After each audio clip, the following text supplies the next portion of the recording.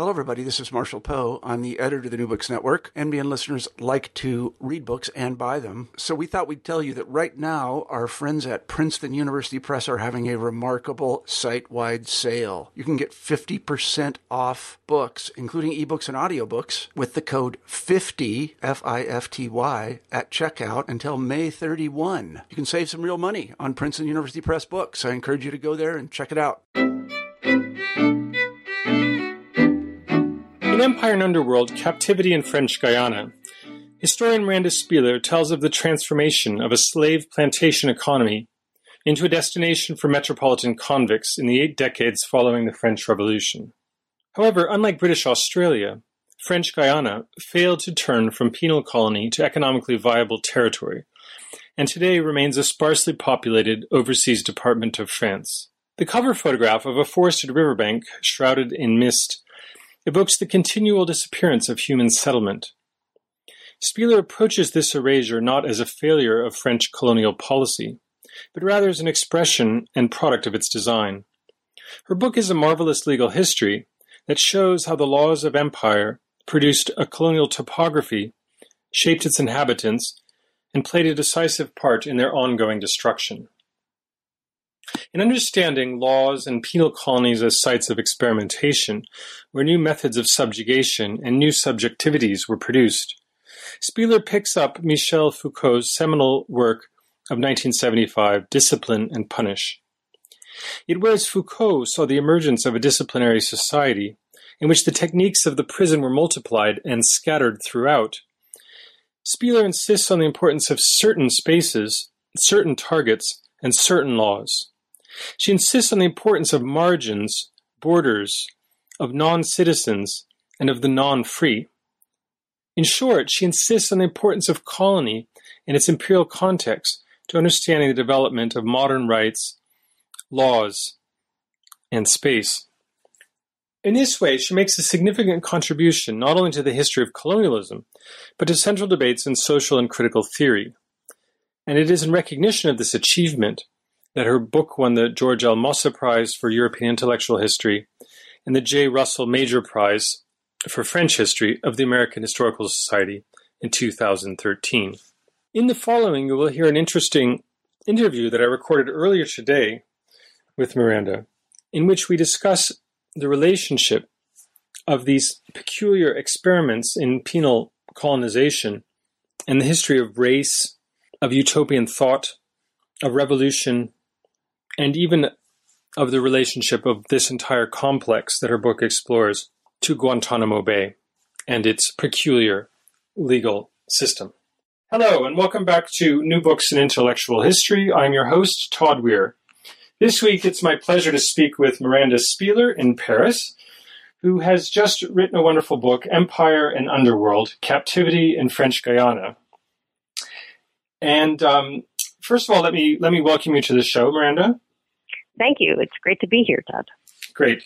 And I'll ask you our traditional opening question, which is if you could tell the listeners a bit about how you arrived at your interest in this subject, what formative experiences you might have had that brought you to this work. Well, like many people who now work on colonial history, I began as a French historian with an interest in the 18th century in the beginning. And so this project actually grew out of a curiosity about French Guiana, which was, as some people know, the scene of a major colonial disaster in the aftermath of the 7 Years' War, when 12,000 Alsatian peasants were conducted to their death in an apparently failed colonial scheme. But as I began to look at the place, it seemed that an awful lot of things had happened in French Guiana and very little had been written about it.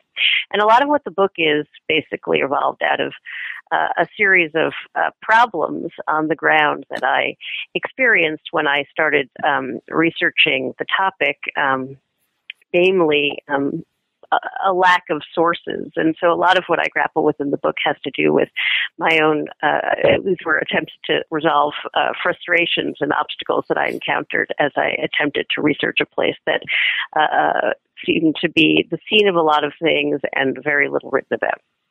In terms of my formative experiences, I think looking back now, it was important that right before graduate school and for a brief period in graduate school, I worked as an assistant to the writer Susan Sontag, who was interested in things concerning the visibility of suffering at the time.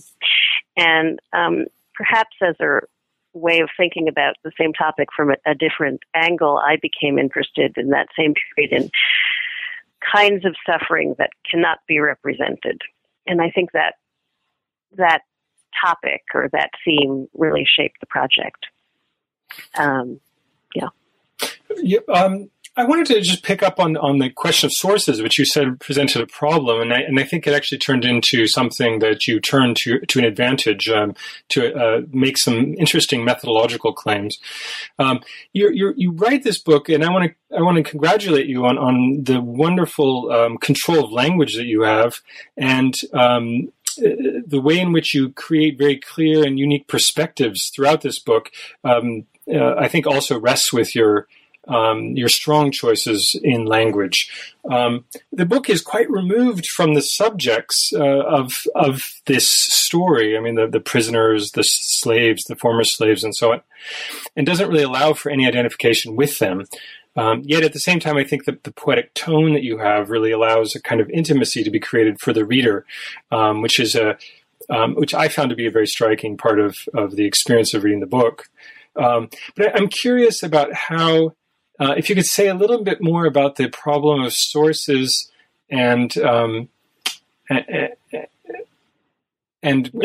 you, how did this change your approach to writing and to thinking about historical subjects? I guess, well, sure.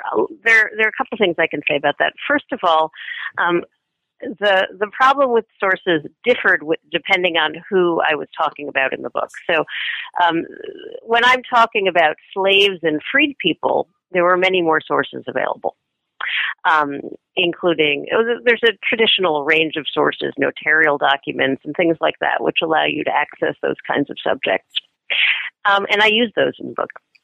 The big problem for me was, on the one hand, an extremely mobile population of ex-convicts in metropolitan France, right, who don't live in villages that allow them to be accessed by traditional kinds of sources.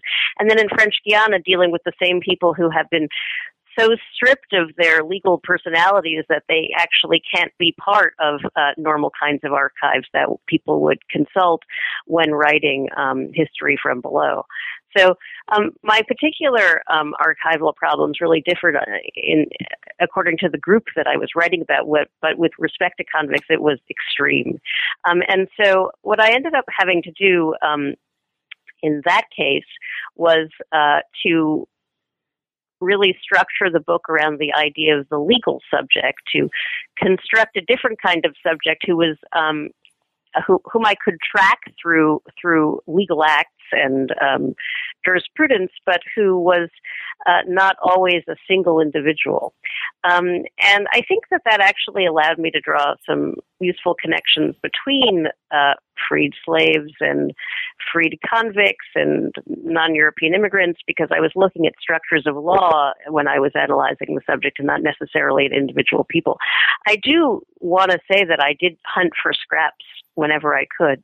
There is also another set of problems that I dealt with, which are because I was also very concerned about objectifying people who were undergoing forms of violence and different kinds of subjugation. And I was very concerned that in a book with so few sources that I not that so few sources relevant to specific individuals that I not fill the book with little morsels about people being hurt.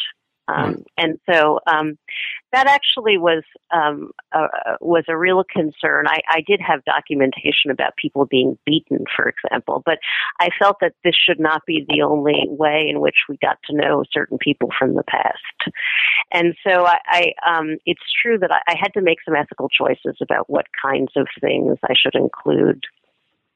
when talking about people who were, I guess you can call them marginal. It's just a way of saying that they were being hurt a lot. So that's that.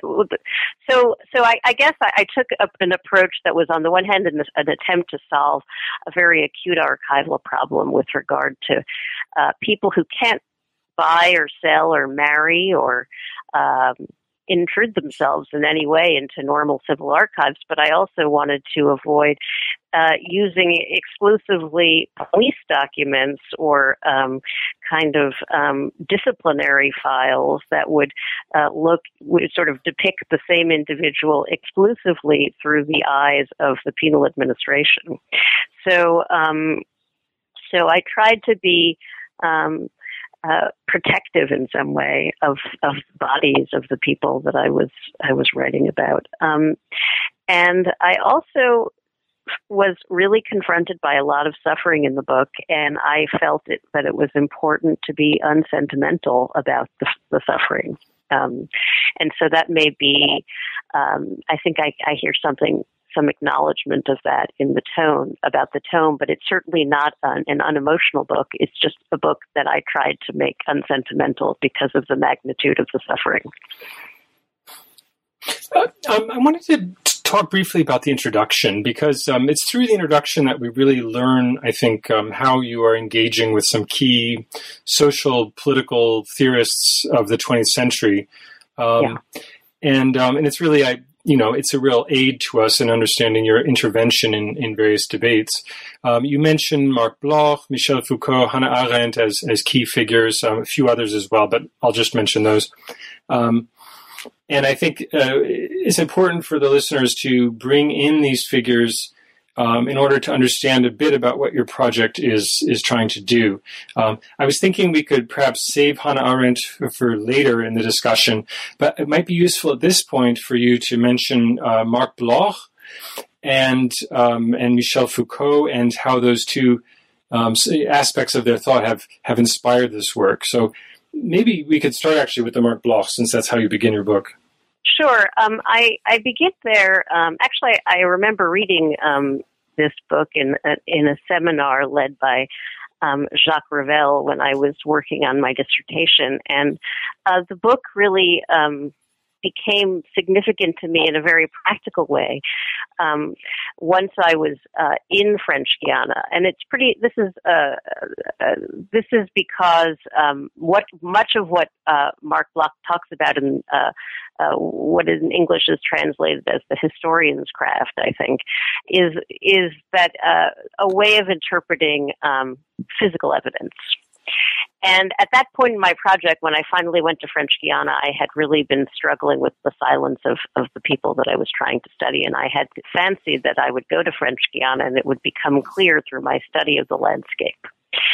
And I was thinking that Marc Bloch would provide a guide. So I actually had this book as a kind of guidebook to, I imagined that it was a sort of how-to guide for my project. And I got to French Guiana and confronted the fact very quickly that all of the places that I was reading about were more or less forests at this point. So in other words, rather than having a set of traces on the land that indicated a history of human settlement, like the way you would picture, say, fields in Picardy, I was confronted with secondary forest. And so I decided that I would trust Marc Bloch in a certain way and say, okay, well, what you have to explain is the construction of forest. And that I would look for a way of analyzing how human settlement could produce an apparent wilderness. So rather than, say, for example, thinking about the forest of French Guiana as a sign of colonial failure, which others have suggested, I decided to look at the forest in French Guiana as a human product.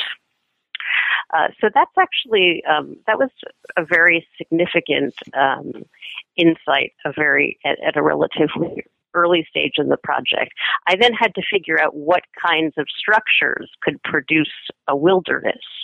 And that question led me to think that I should study law, which was, by the way, in the first of Annales thinking, a very vital part of the historical project. So I don't think that there is anything extremely surprising about studying the law, but I do think that at least when I started working on this project, it wasn't as central as it perhaps has since become to the way historians work on problems in colonial settings. In any case, so moving to Foucault, it's an obvious central person to engage with in a project of this kind. I should say that with respect to Foucault, the most obvious thing to say is that Foucault doesn't really engage the story of the penal colony, but I think that's it's kind of an unsatisfactory way of engaging with his work. So what I should say is that I felt that there was a tension between Foucault's work in Surveiller et Punir and in his other work, certainly his lectures for the Collège de France about that are collected as Il faut défendre la société. And it seemed to me that on the one hand, Foucault in his more popular work wanted to argue for the emergence of something called the carceral archipelago, the sort of merging of the prison with the world through a variety of structures like orphanages and workhouses, and on the other hand, in his work in Il faut défendre la société, it seemed very much that there was a kind of internal mechanism of civil war that was continuously going on and resulting in the extreme marginalization or even extermination of certain groups. So ultimately, I argue in the book that we should opt for the Foucault of Il faut défendre la société in understanding the story of the penal colony. And to the extent that the carceral archipelago figures in the book, it does so in the final chapter of the book, which is entitled Metastasis, which is about how the colony of French Guiana, an apparently distinct place, became one with the penal colony in the second half of the 19th century. Yeah, I think. I mean, just to go back to the Marc Bloch discussion. I mean, what I found interesting was the notion that you just expressed, that you wanted to investigate the forest as the product of this colonial legal system. And I thought it was wonderful because in a sense, there's a juxtaposition with let's say, a Whiggish history of Australia, which would be from penal colony to thriving economic colony, like as though this oppressive penal system was productive of something. Whereas in your reading, as I see it anyway, the productivity of this penal system does not necessarily lie in its economic output. Far from that. Yeah, in a sense, the opposite, and that in a sense the ghosts of all of these convicts and various unfree persons, evoke a different type of productivity, but it's not one that has a sort of Whiggish narrative attached to it. And I found that quite an interesting insight. And it also is something you could use, I suppose, to potentially criticize a Foucauldian understanding of power as being productive, because my sense is that in Foucault he sees power as a positive, productive force, and also its forms of domination and oppression. Whereas in your story, it doesn't necessarily seem that power, legal systems, incarceration are always productive. Well, they produce systems. I mean, I think it was productive of a complex system of domination. So that's what I was analyzing. And so power is productive, but it produces, for me, the metaphor that sort of captures what I was trying to say about the place happens when I was describing the beginnings of what becomes a penal town, which is called Saint-Laurent-du-Maroni. And it's on the banks of the Maroni River, and it subsequently becomes known as the kind of capital of the penal colony. And what struck me in analyzing the documents relevant to the growth of the town in the 1860s was that all of the labor in this town went into the construction of the town. In other words, there was no emergence of free life. It was the continuous building of the town, in which every building had bars on it. So certainly power produces something. It produces something enormous, but it produces a system of domination that's kind of chasing its tail. The story about Foucault definitely feeds in. The story about what power produces with reference to the subject, to what degree does power produce the subject, is actually a good question with regard to this book. That was something that I thought about a lot, particularly when I was talking about people after slavery, freed slaves. And I felt that in the context of the 1850s, power in French Guiana, as it was being organized through the penal colony, bizarrely assisted the freed slave population in achieving a certain kind of autonomy, because they are relatively quickly becoming a propertied group. They can acquire property. So in a sense, they achieve a certain status as legal subjects. But at the same time that happens, they are increasingly under the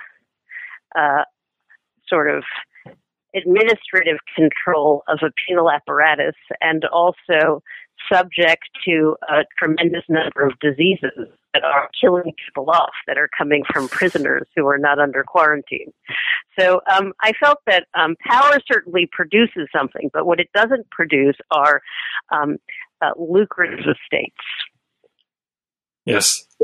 I thought this is a great introduction. I think perhaps for the listeners, it'd be nice now to be introduced into some of the, the sequence of these unfree persons who arrive in French Guiana. Each chapter, starting from the chapter dealing with the French Revolution, takes us really through a succession of populations, and you look at how legal systems emerge to deal with these populations, and then borrow from one another and evolve in an ongoing process. Could you take us through a few of these Sure. populations, perhaps beginning really with the arrival of the enemies of the French Revolution? Sure. Well, the book is organized as a study that starts in 1789 and goes to around 1870. So the first group of people that I deal with are enemies during the French Revolution, in particular the deportable group of priests. And in this kind of secondary move in that section of the book, I deal with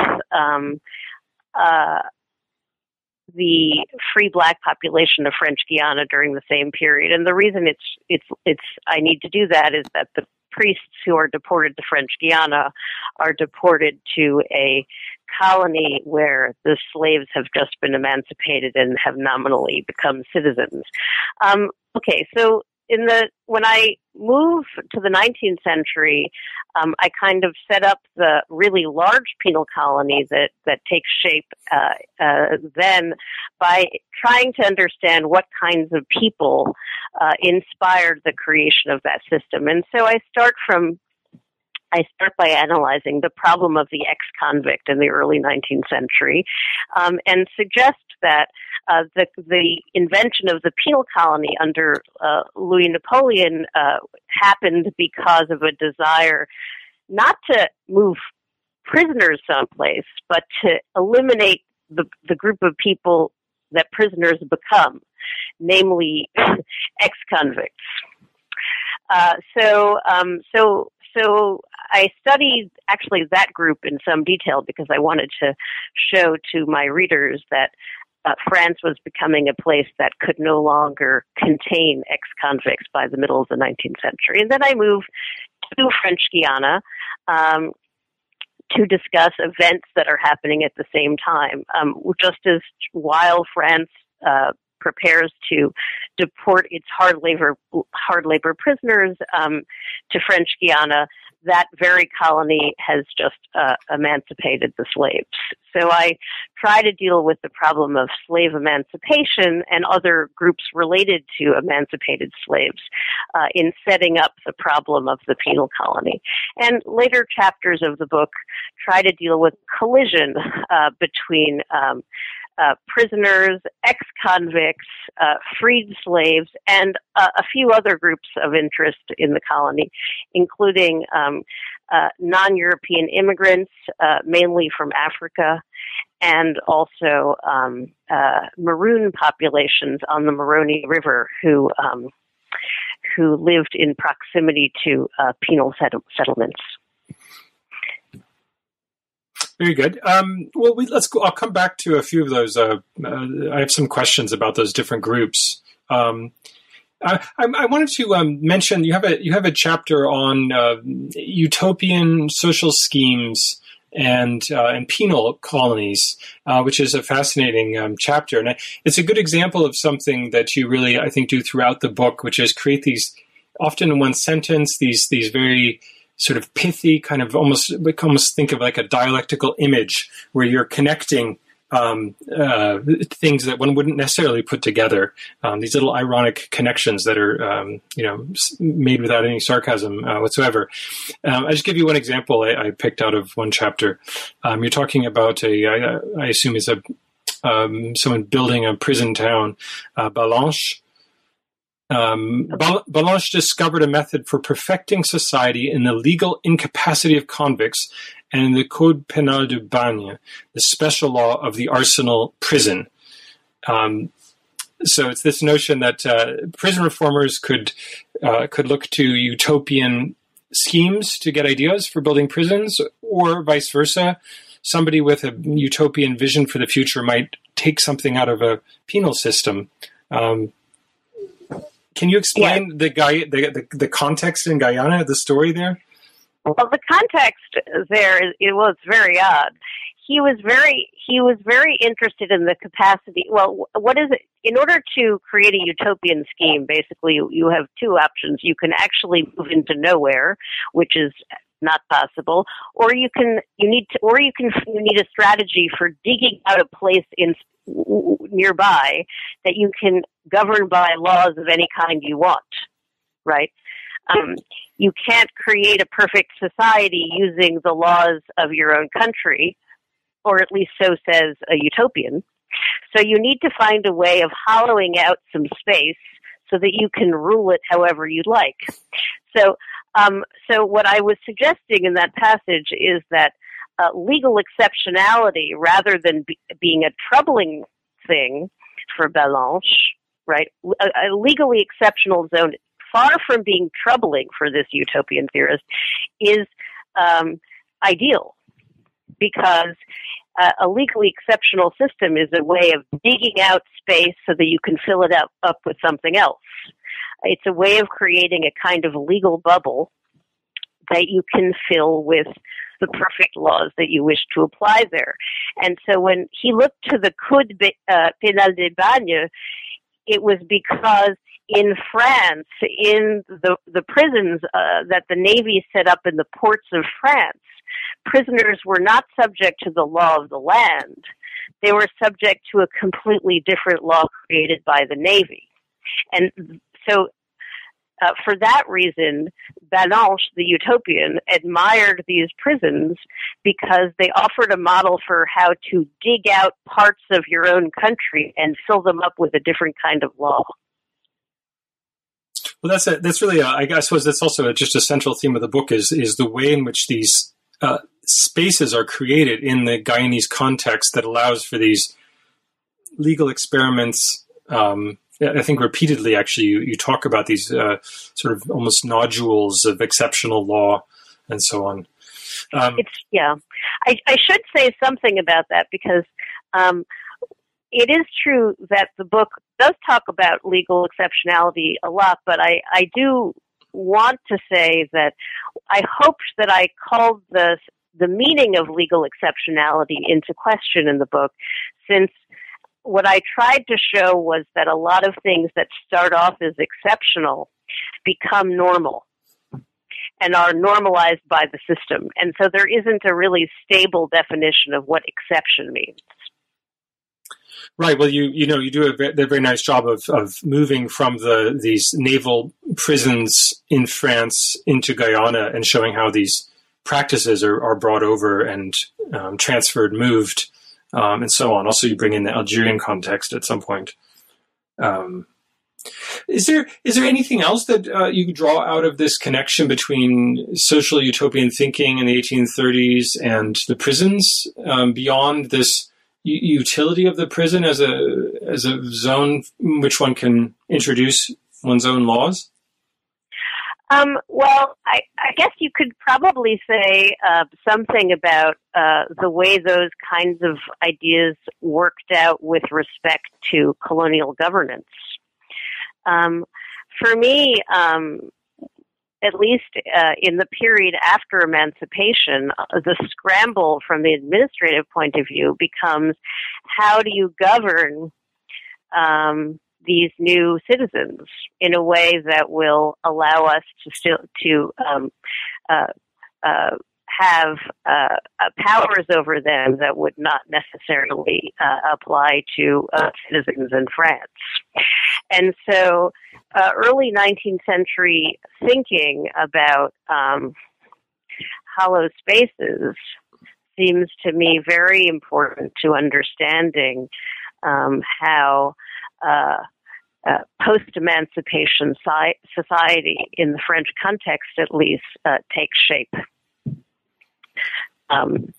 So that's, and particularly in the French Guiana context, there's a direct connection because it looks as though the penal colony is actually nourishing local ideas about how to govern freed slaves in the aftermath of emancipation. Let's move to the question of race and slaves and so on. I mean, you talk about the threat posed by ex-convicts within France and the need to export this threat to Guyana, which is something I must say, even after reading the chapters, it still didn't entirely make sense to me why they were posed such an enormous threat, but maybe we could leave that aside. You talk about this fascinating group of former slaves or descendants of Dutch slaves, the Boni, who were a group of ex-slaves who then moved into the hinterland of Guyana and lived there. And they were in this French territory, or at least the French claimed this territory where they lived. Why did they pose such a threat? They were not a physical threat, were they? No.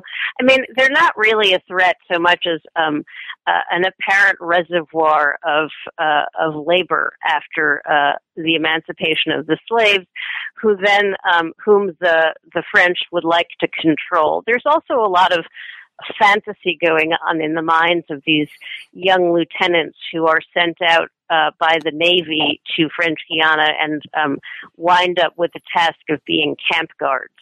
Those very people then sort of fancy themselves as explorers of the wilderness, or, discoverers of America, and would like to conquer peoples. So that's one element of what's going on in the period that I study, by which I mean the 1860s, in that section of the book. One of the disturbing consequences of a desire for African labor after the emancipation of the slaves, combined with this desire to conquer peoples for the hell of it, was the effort by these young lieutenants from the Navy to dominate the Boni Maroons. Now, they failed to do that. I think that I make that clear, but they made an effort of luring Maroon peoples into the penal colony in the 1860s, and that effort largely collapsed because the French simply don't have command of the river. They can't navigate it. There are some natural obstacles to the French capacity to go and dominate the Boni Maroons. But the larger question of race in the book, which I think is a very good question, is connected to this. What I did try to argue in my analysis of the 19th century was that essentially there are French Guiana becomes a place that's really different from Martinique or Guadeloupe in the sense that those places are places where the master class remains after emancipation. And so there's a white elite that can kind of act as a control on the society. In French Guiana, both the poverty of the master class and the decision to move a penal colony there means that there's basically a complete flight of all but a handful of the whites, which makes the colony essentially too black for citizenship. And so that really makes French Guiana really quite a different place than Guadeloupe or Martinique, and it's grouped legally with colonies of what is sometimes called the Second French Empire, meaning Algeria, West Africa, and so forth, rather than being grouped with colonies that are slated for so-called assimilation to France. So race was very important to the sort of political history of this colony in the aftermath of emancipation. As for what race is, I do think that there's a racialization of the felon, which has nothing to do with the color of his skin in the early 19th century, and I think that that's pretty visible in the language in which felons are described. But of course, the felon is racialized as a kind of black person. So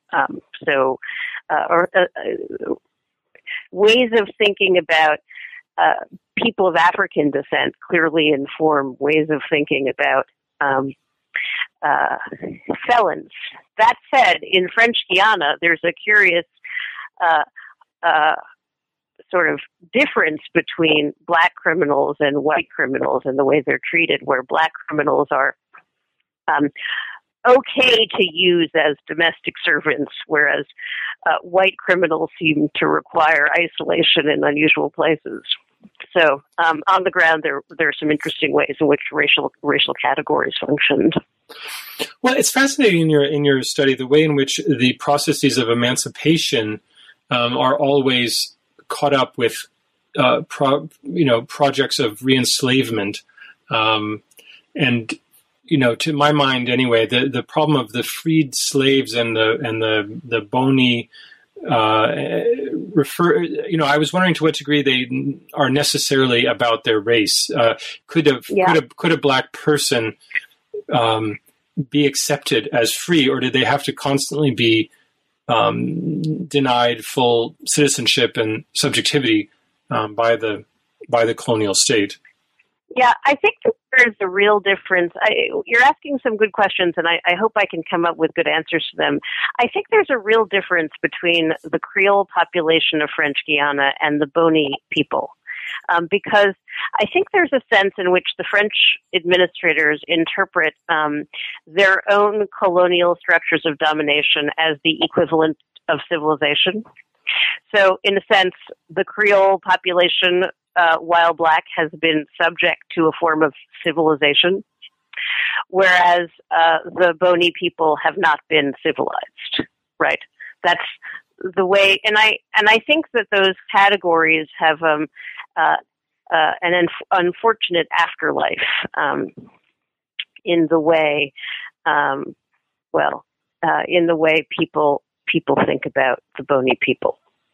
But in French Guiana, I think that there continues to be a kind of sense that the Boni are somehow culturally inferior. That aside, in the book, it really looks like there's a very different status that emerges for the Boni after emancipation. They're really not French, according to the way they're being defined, at least in the period I study. They are French with respect to the Dutch. They're French with respect to the English, but they have the status of what elsewhere in the empire would be called an indigène. Indigène, we should translate that for me. Yes, indigenous you should person. indeed. An indigenous person does not really have the same kind of connotation, because an indigène is really a colonial subject, a person with many fewer rights, who is often subject to a different kind of law. And I think it's significant in this case because even though the Boni people are discussed as French, they're discussed as French in a sense with respect to other countries. In other words, you would extradite a Boni from Suriname to French Guiana. But there's no sense in the period that I study that the Boni are French citizens with rights with respect to the other French citizens or the government. I was curious to go back to that question of the productivity of this penal legal system. You definitely are writing a history both of unfreedom and freedom together.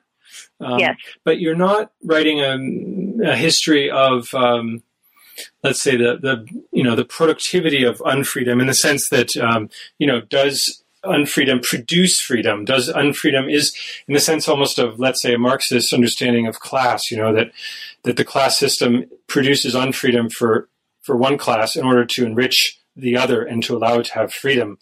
There's a famous quote by a Berlin historian from the 19th century, Heinrich von Treitschke, and he said that there can be no culture without domestic servants. Being essentially, he has to have servants or he can't produce great culture. Right. So that's one way of understanding the relationship of unfreedom and freedom, which again goes back to a kind of very productivist understanding. I don't think you have this functional view of unfreedom, and yet you do see it as tied to the system of freedom, in the sense of citizenship and legal rights and so on. So I just wanted to set that up and just to hear what you had to say about the relationship of unfreedom and freedom. Also, perhaps the center and the periphery of France and Guyana. That's. Yeah, I think that it's important to specify that when you use the word productivity, you're thinking about economic productivity or cultural productivity in a positive sense. Like here are books, here's an orchestra, here's some musical pieces, and productivity in the book that I wrote is mostly about what the state produces, and I think that might be helpful. So with respect to the story of unfreedom, the book sort of traces a collapse between freedom and slavery. In earlier chapters of the book, I talk about the relationship between, say, citizenship and civil death, for example, as a meaningful opposition. And you could equally say that the opposition between freedom and slavery operated in the same period. Then it appears that in a variety of different domains, both in the story of the ex-convict in France and in the story of the colonial subject and in the story of the freed slave, a new kind of problem or figure appears, and I was looking at different embodiments of this figure, who is a person who is not a slave in the sense that there's nothing left to be emancipated from, but who can't get out. And of course, that isn't the case of every freed slave. I don't want to that's not my message. But in the cases that I study, I was particularly troubled by the way that a whole range of legal tools that either involved the instruments for governing pieces of land or instruments for dismantling the legal person managed to create profoundly unfree people in what seemed to be very modern ways. And that this seemed to be happening in a broad in a relatively broad field of cases. So in domestic France, in various parts of the empire, in the case of freed slaves in the so-called ancienne colonie, or the old French Empire, there took shape in the second half of the 19th century someone who was called free, but who was subject to various forms of exceptional law, who had a dismantled legal personality, and yet who could not appeal to for further freedom because there's nothing left to be freed from.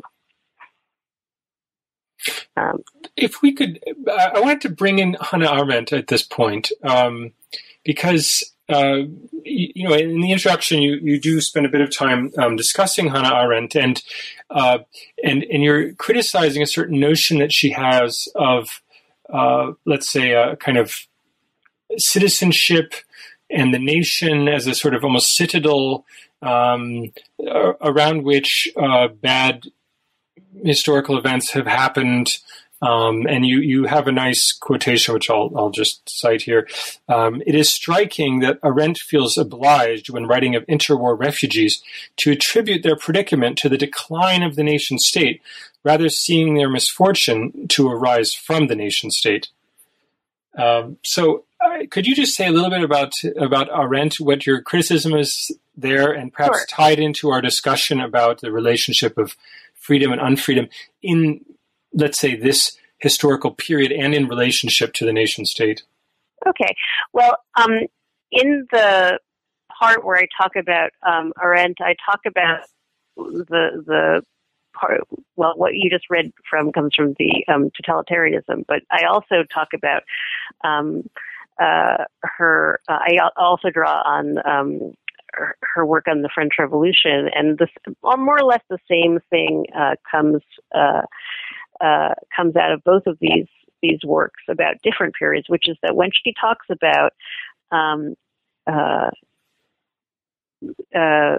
violence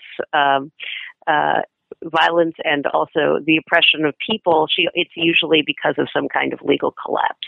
So, for example, when she uses examples of what it means to lose one's rights, she always talks about the stripping away of a legal personality to expose something like nature, something like a mere human or a slave. And similarly, the interwar refugee is a person who has been stripped of his legal personality. And she regards that as not as a legal problem, but as a problem about a failure of having, as a case of non-law, as opposed to a legal product.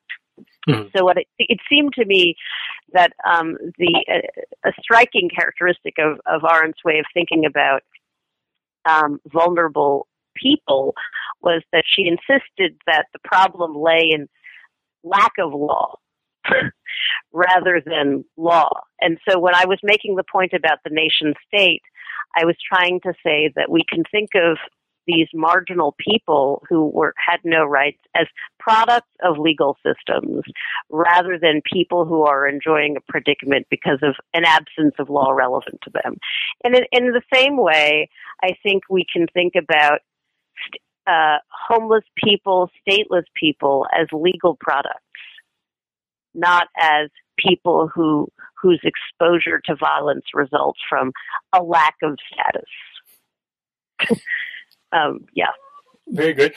Just as to bring things up to today, I was curious. You've obviously worked on this book in the aftermath of the establishment of an extra-legal territory in Guantanamo Bay and the housing there of foreign fighters. Did that enter into your thinking about any of these topics? I guess it made a lot of other people understand what I was talking about. Mm-hmm.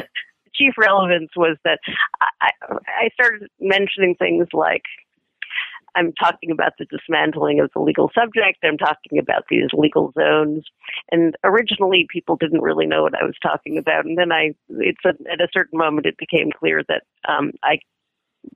these sorts of problems had become commonplace. I should say that I think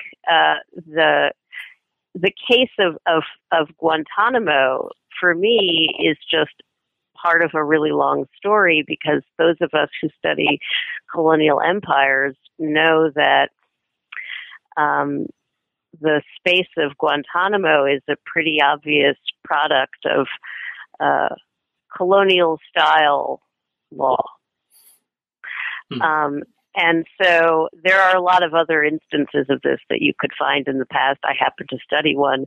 But rather than thinking of that as a kind of unique instance, I think that you can connect it to the story of colonial empires, bringing me to the point that for those people who ask the question whether the United States is an imperial power, I would say that the answer lies in the legal structure in Guantanamo, among other things, because that legal structure connects our country to a much longer story about how colonial empires carve out territory to manage problems at home and also fill up empty places with exceptional laws.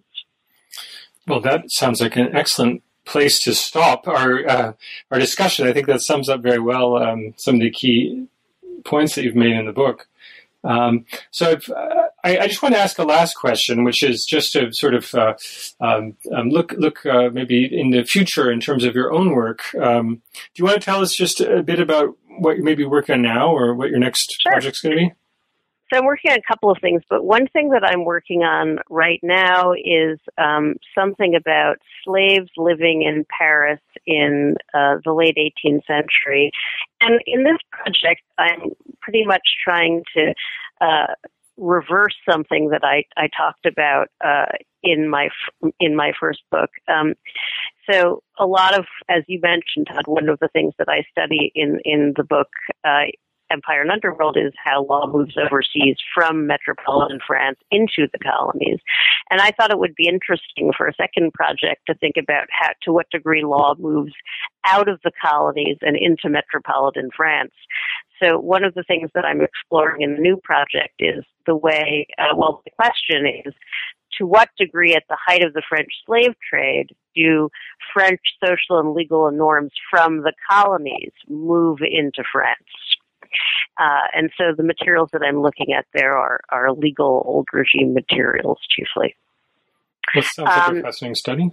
Yeah, and the second project is sort of connected to the first one as well, in the sense that I'm exploring a facet of identity that I became very interested in while working on freed slaves and also convicts, which is to say, the name. So my entirely unrelated a sort of second new project has to do with naming rituals in the Revolutionary era, and I'm looking at name changes and people losing names and so forth. And it's a way of trying to get at what it means to be a subject, which is something I explored in the first book, just largely through what it means to have oneself dismantled. But in the new project on naming, I'm hoping to explore that from a different direction.